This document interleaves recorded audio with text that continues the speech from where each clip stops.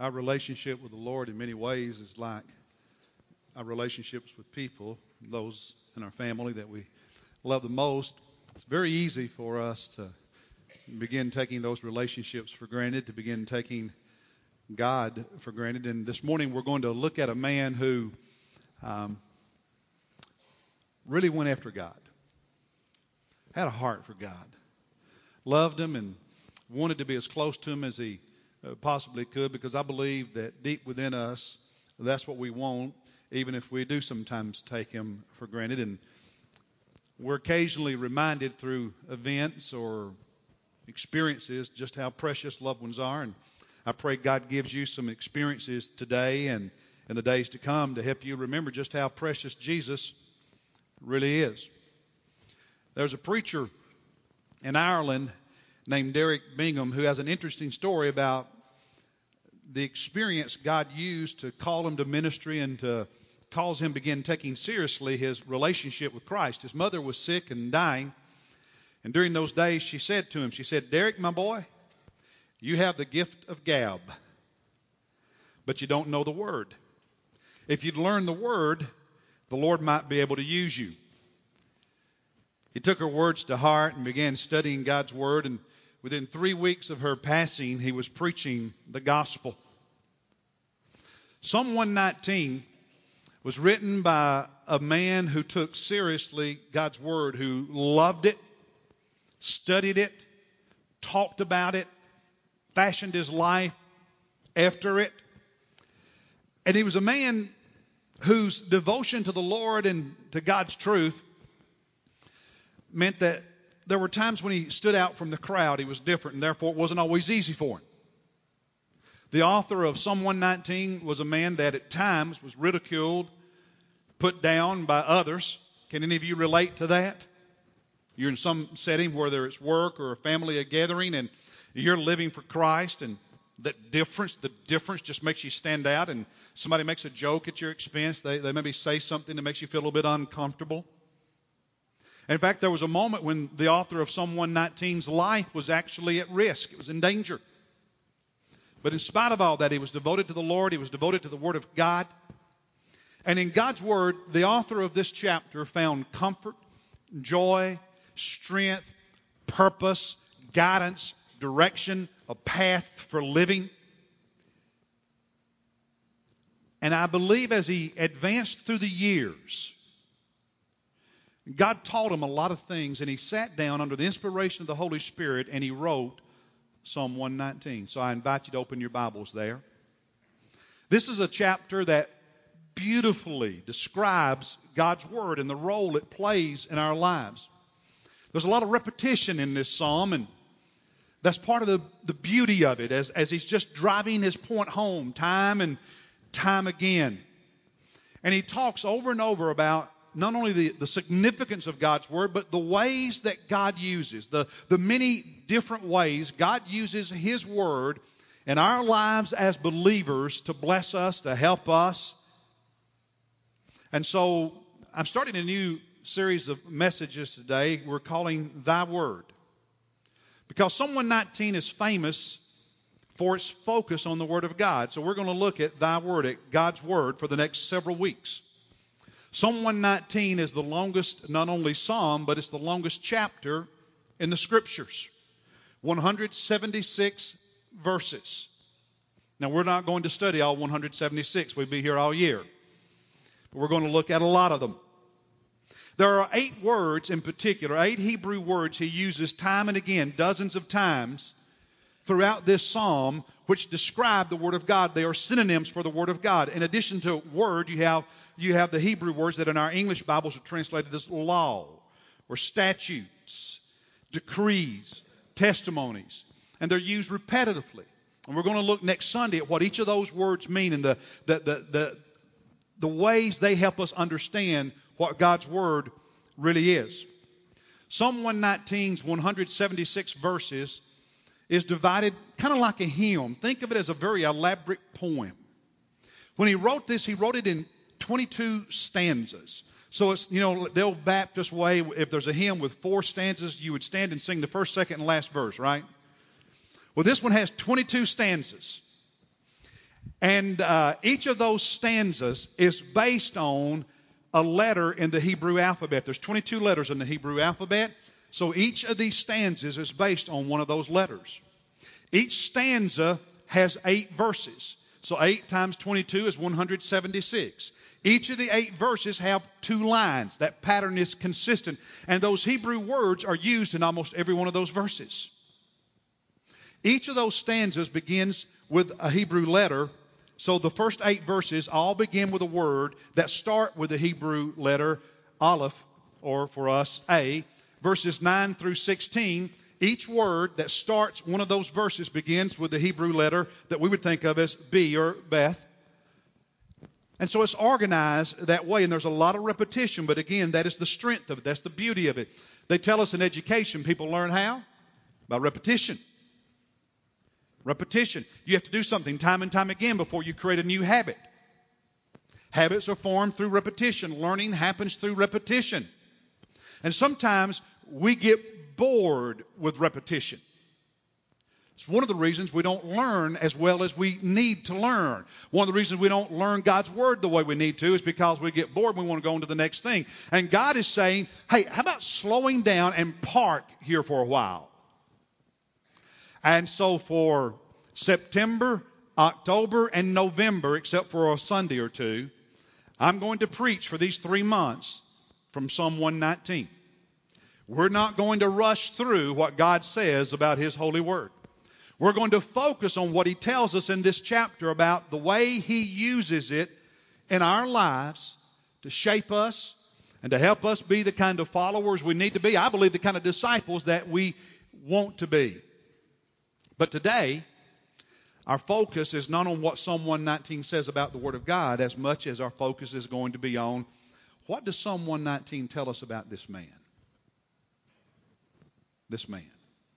This preacher, if you will. This man who wrote the longest chapter in Scripture, who wrote more about the Word of God than any other author in Scripture, what was the driving force behind his life?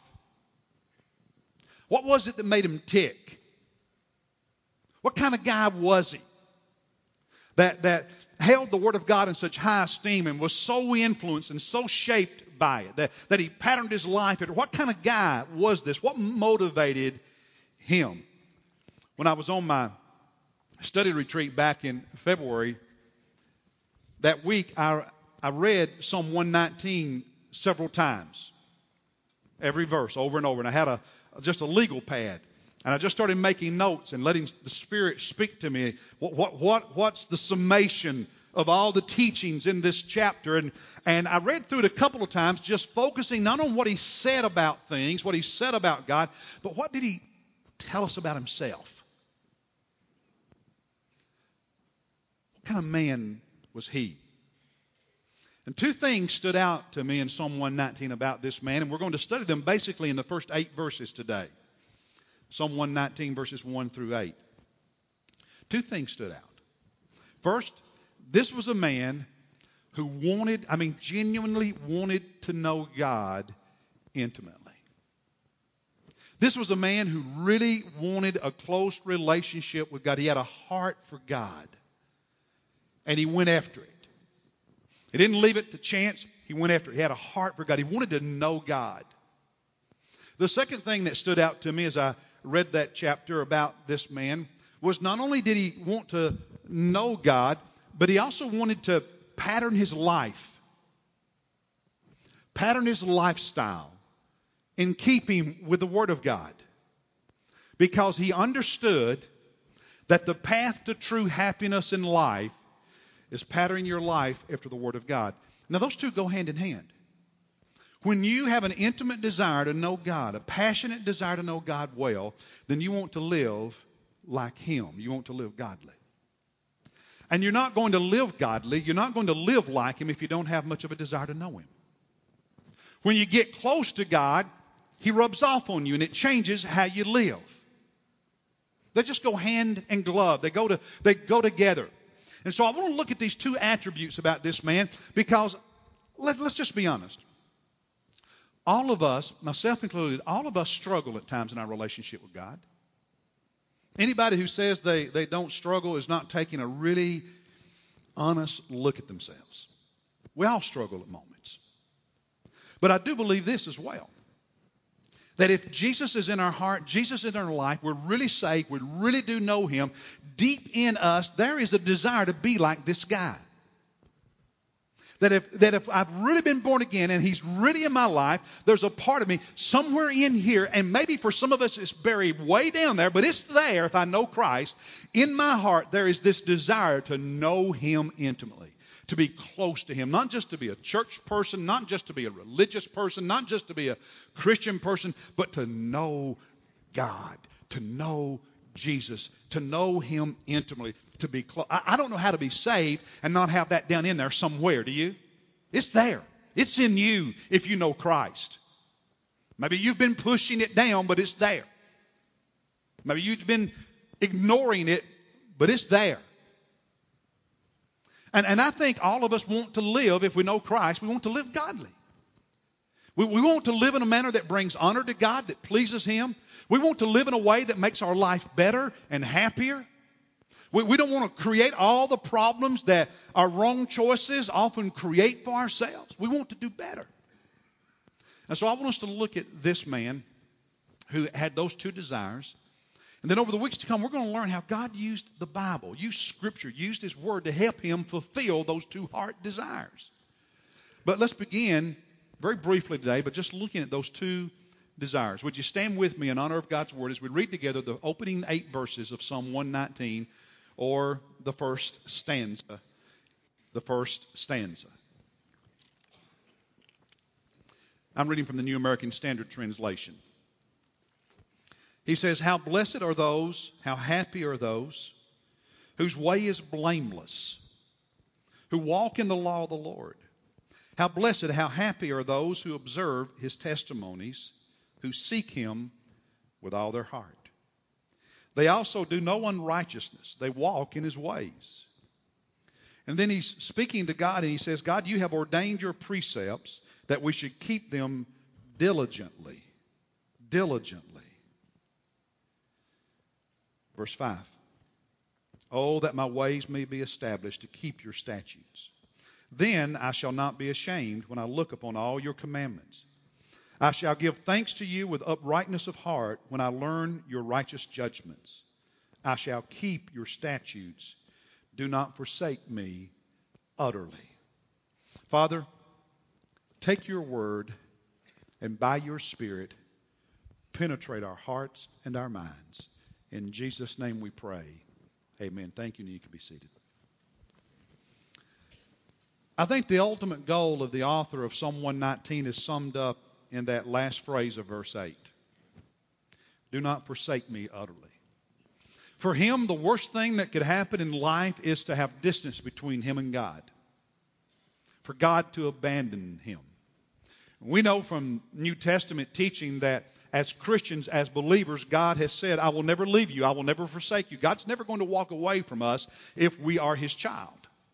That's His promise, that nothing can separate you from His love. But we also understand that you and I, as His children, we can do this to God. We can hurt the fellowship and the closeness between us and our Father.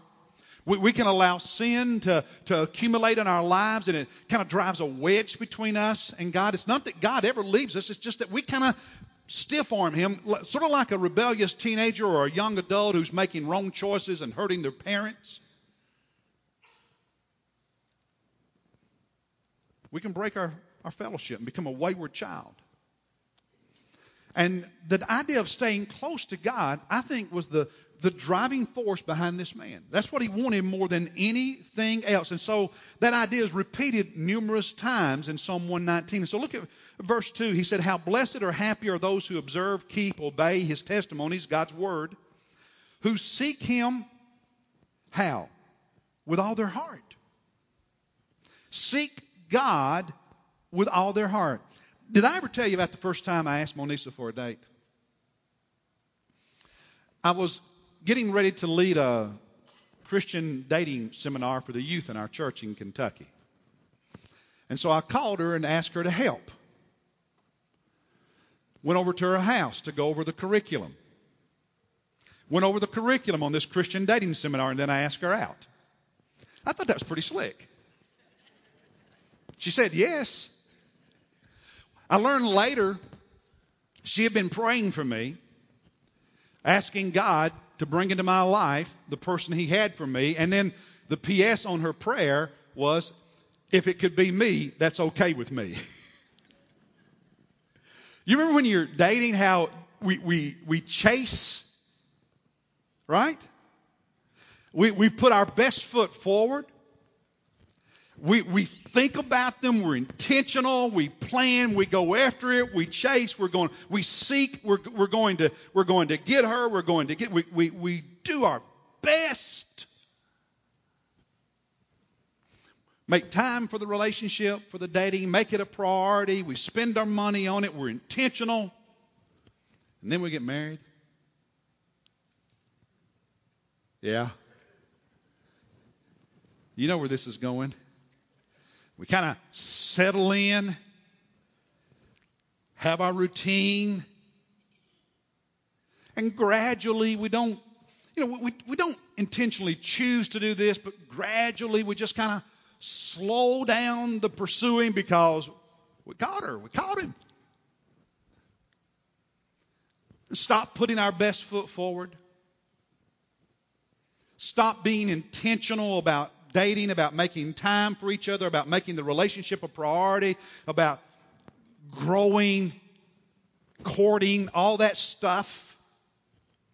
And then we fall into a rut. He knows I love him. She knows I love him. And that rut gets deeper and deeper and deeper and deeper.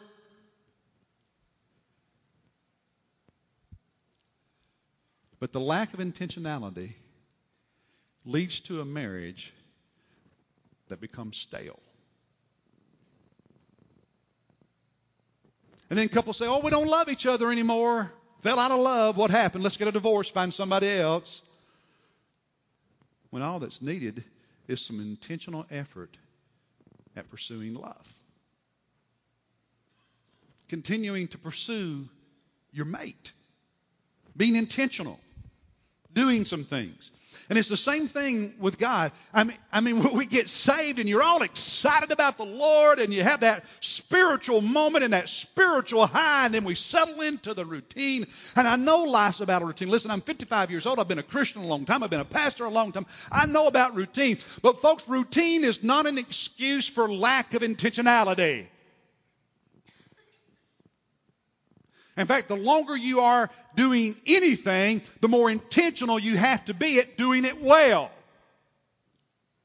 Because the very moment you think you've got it down, you start losing it. That's true in your skill set. It's true in your career. It's true in your marriage. It's true in your walk with God.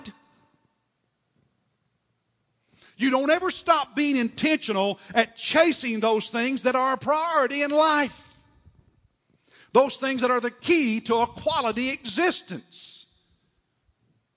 And so he said, this is a guy who on numerous occasions in Psalm 119 talked about seeking God with all his heart. He didn't want anything to get him off track. Look at verse 10 in the next stanza in the B letter stanza. Verse 10, the second verse in that stanza. He says, with all my heart I have sought you. Do not let me wander from your commandments. Have you ever prayed a prayer like this? God, do whatever you have to do to keep me from ever going astray from you. I mean, do you want to walk with Jesus so closely that you give God permission to do whatever He has to in your life to humble you if you get off track and bring you back? How badly do you want to be close to God? How strongly are you seeking Him in your life? You see, we can do all the teaching about God's Word and Christian truth that we can possibly do. We can preach it and teach it till we're blue in the face, but if you don't have a heart for God, none of it matters. It won't do you any good because you won't do anything with it. If you're not willing to do what you have to have a great marriage, you're not going to have a great marriage. If you're not willing to do what you have to have a close walk with God, you're not going to have it. Are you seeking Him? Is that your heart cry? God, I'm coming after you. Oh, God, I know you're not going to leave me, but God, don't ever let me leave you. Are you seeking Him? I mean, we understand that relationships are what make life beautiful. I wrote in my blog Friday about watching the movie Space Buddies with Liam one night this week. Space Buddies, these little pups. They've made several movies. They're always getting in trouble. And somehow they accidentally ended up on the space shuttle, went to the moon and back. Cute, silly little movie. We're sitting there and Liam's laying in my lap. And at one moment for those who don't know, that's my 3-year-old grandson. And at one moment he just kind of reached out and starts holding my hand. And I can remember thinking, man, this is life. It doesn't get any better than this. Life's about relationships. And ultimately it's about your relationship with God, because like Solomon in Ecclesiastes says, you can chase all this and you can chase that. You can work yourself crazy for the other. But if you don't have God, it's empty. It's chasing the wind.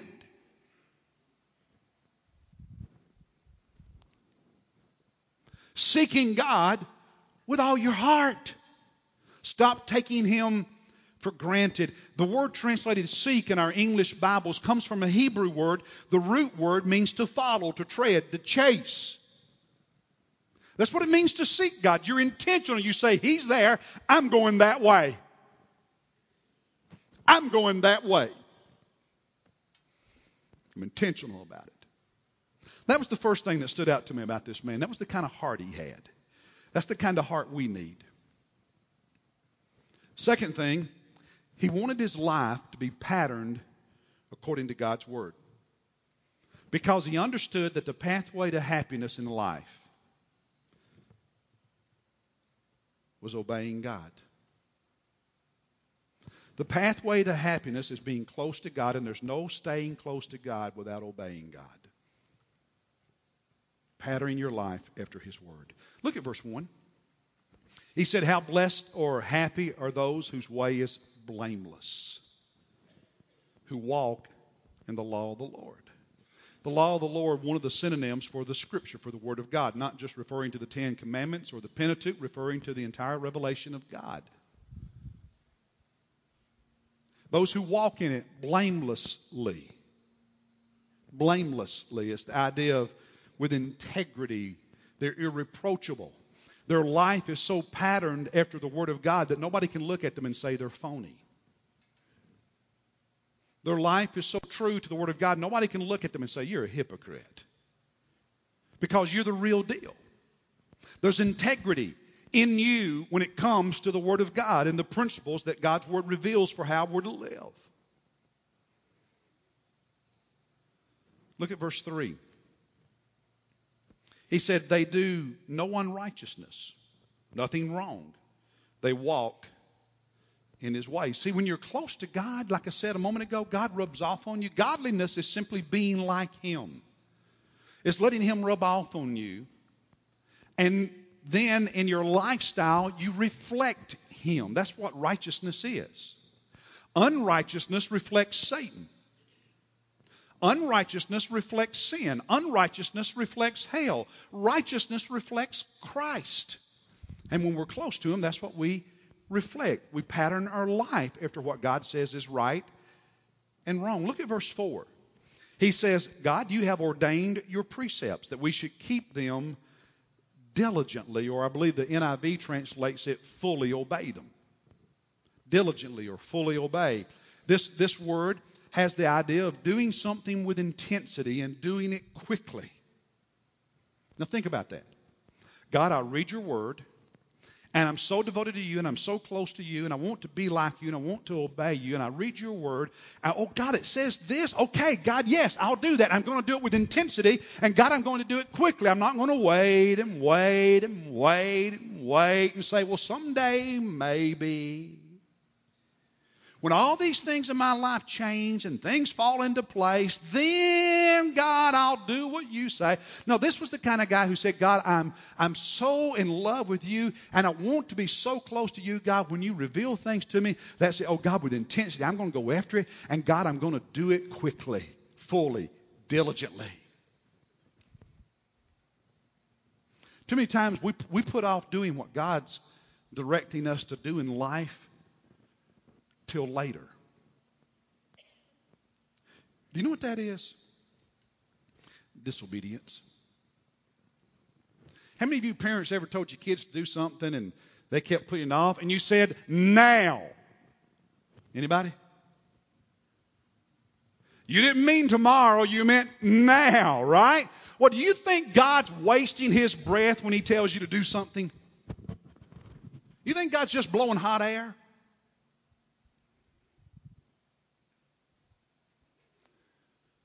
And so he says, God, I'm seeking you. I want to be close to you, be intimate with you. And God, I want to pattern my life after you, and I'm going to do it with passion and with enthusiasm. Now, that doesn't mean it's always easy, but it means it's always a priority. Look at verse 5.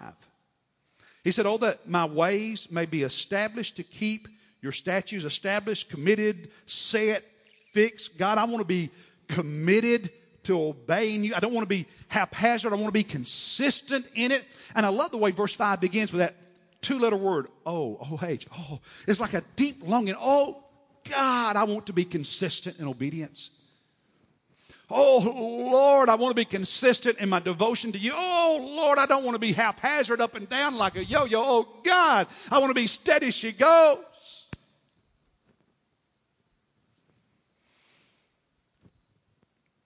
Look at verse 6. He said, when I do that, I will not be ashamed. When I look upon all your testimonies, all that God says.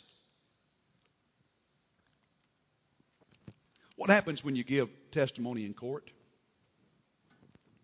You're publicly declaring facts as you know them.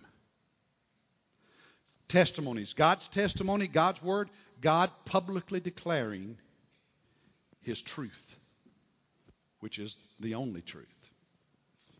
And so the psalmist says, God, when I seek you with all my heart and I pattern my lifestyle after your word, I don't have any reason to be ashamed. When I look upon your testimony, God, when your word confronts my life, I don't have any reason to be ashamed. Because, God, I'm intensely, passionately, and quickly doing what you speak to me about doing as I read your word. And if we have that kind of heart and we have that approach to life, then the moments when we need to feel guilty and feel ashamed become less and less.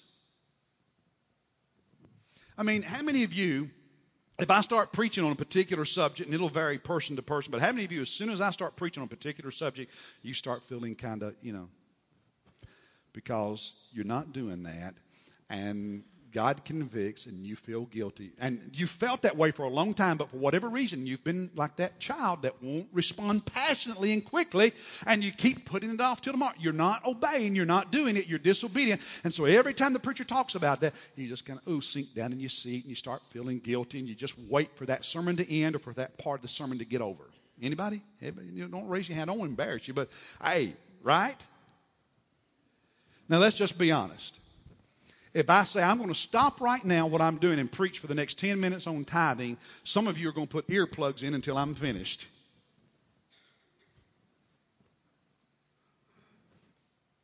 Because you're guilty of not tithing. And you'll make all kinds of excuses, but you're guilty of not doing what God says. Plain and simple. If I start preaching about prayer, some of you are going to feel really bad because you struggle to have any kind of prayer life.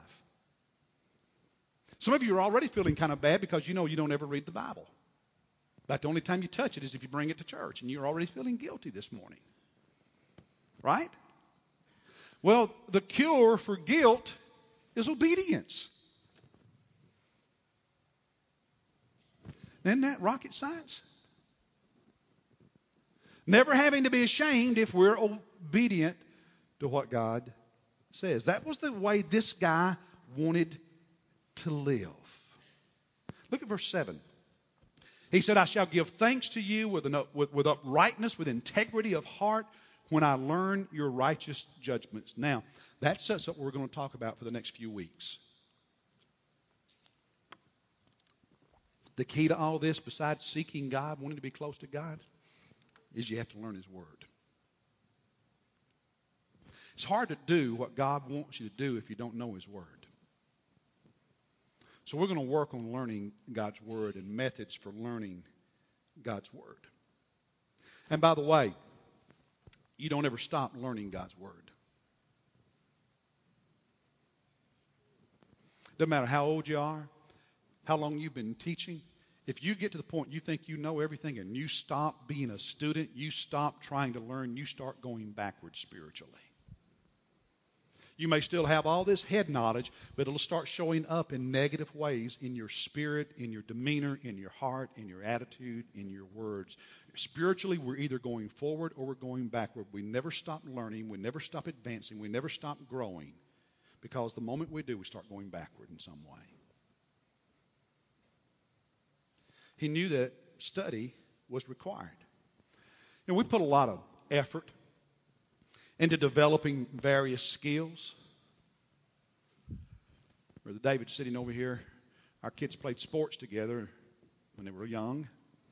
And I can remember Jacqueline, she plays the piano and violin and different things, and there were so many times the sound would emanate from her bedroom through the house.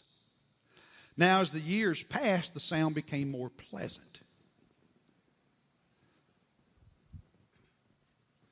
That piano is still in her old bedroom. Hours upon hours. Because if you're going to learn to do something, what do? You invest in developing the skill set, correct? Stephen likes sports. Baseball and basketball in particular. And I can remember when he was really young, taking him outside, and we'd work on dribbling with you. He's right-handed, so we worked on dribbling and shooting with the left hand, because if you're going to be a good basketball player, you have to dribble and shoot with either hand. And we had drills for that. And until he was a certain age, I would not let him shoot a three-point shot. Because all these little kids want to shoot that long three-point shot, and they get out there and they're not strong enough, so they bring it up from down here. They got to take it down to their knees, down to their hip to get it up, that three-point shot. And what happens then, as they get bigger and start playing real basketball, they have a lousy shot form, and they start shooting from down here or down here, and they get it blocked all the time. And you can't be a good basketball player if you shoot from down here. You just won't make it. And so I knew that, and I said, Art, the skill is you're not going to shoot long shots until you're physically able to do it. And the best attribute he had as a basketball player was he was a good shot from long range, because he developed the right form. But that was practice, practice, practice, practice, drill after drill after drill. We all do that. How many of you have put hours in learning a new software? Huh? Those of you my age and older, do you remember when VCRs first came out? They didn't make any sense. I mean, any of you ever get the grandkids to turn on even the VCR? But we work at it because we want to learn. Well, let me ask you, what are you doing? What are you doing? What are you doing? What are you doing? What kind of effort are you making? How much time are you giving? Is it a priority? Do you want to know it? Do you want to learn it? Do you care? What are you doing with the Word of God?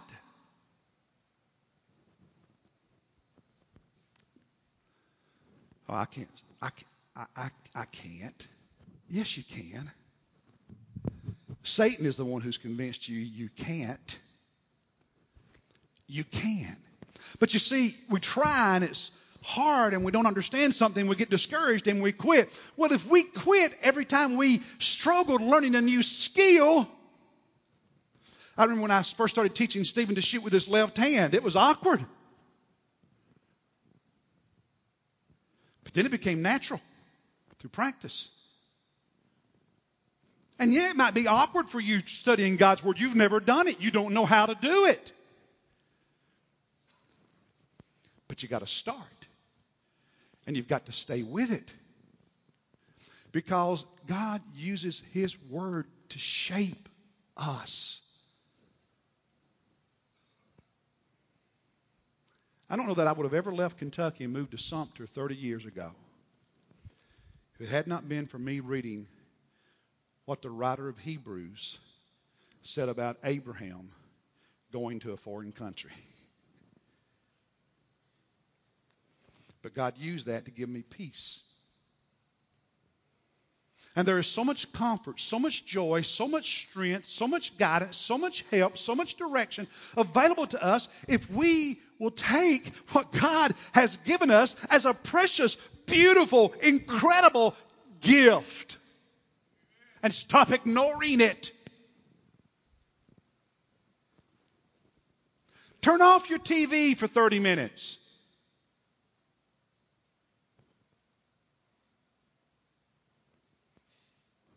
Put away the iPad for 30 minutes.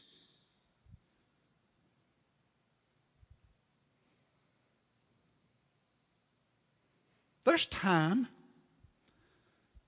if it matters. Because we make time for it. What does your life look like? What does your spiritual life look like? What do you want it to look like? What kind of person, what kind of disciple do you want to be? In the weeks to come, we'll study Psalm 119 and learn what it tells us about becoming that. But today, here's the thing. Until we make a commitment for it to happen, it won't. It starts with a determination to say, God, that's what I need. God, that's what I want. And I'm going to ask you to do more than just leaving this room thinking, yeah, that's what I need. I'm going to ask you to seal it as a covenant with Almighty God. I'm going to ask you to make a commitment. God, today I commit to chasing you with all my heart. I'm going to ask you to make a commitment to get into God's Word and read it, even if it's as awkward as it could possibly be to you to start with. Even if you understand very little of what you read to begin with. And here's what I'm going to ask you to do. I'm going to ask you to read Psalm 119 once a week for the next 3 months. Read Psalm 119 once a week for the next 3 months. Okay? That's pretty straightforward, pretty simple. Read Psalm 119. How often? How often? Once a week. For how long? For the next 3 months. Second thing, I'm going to ask you to memorize one Bible verse a week.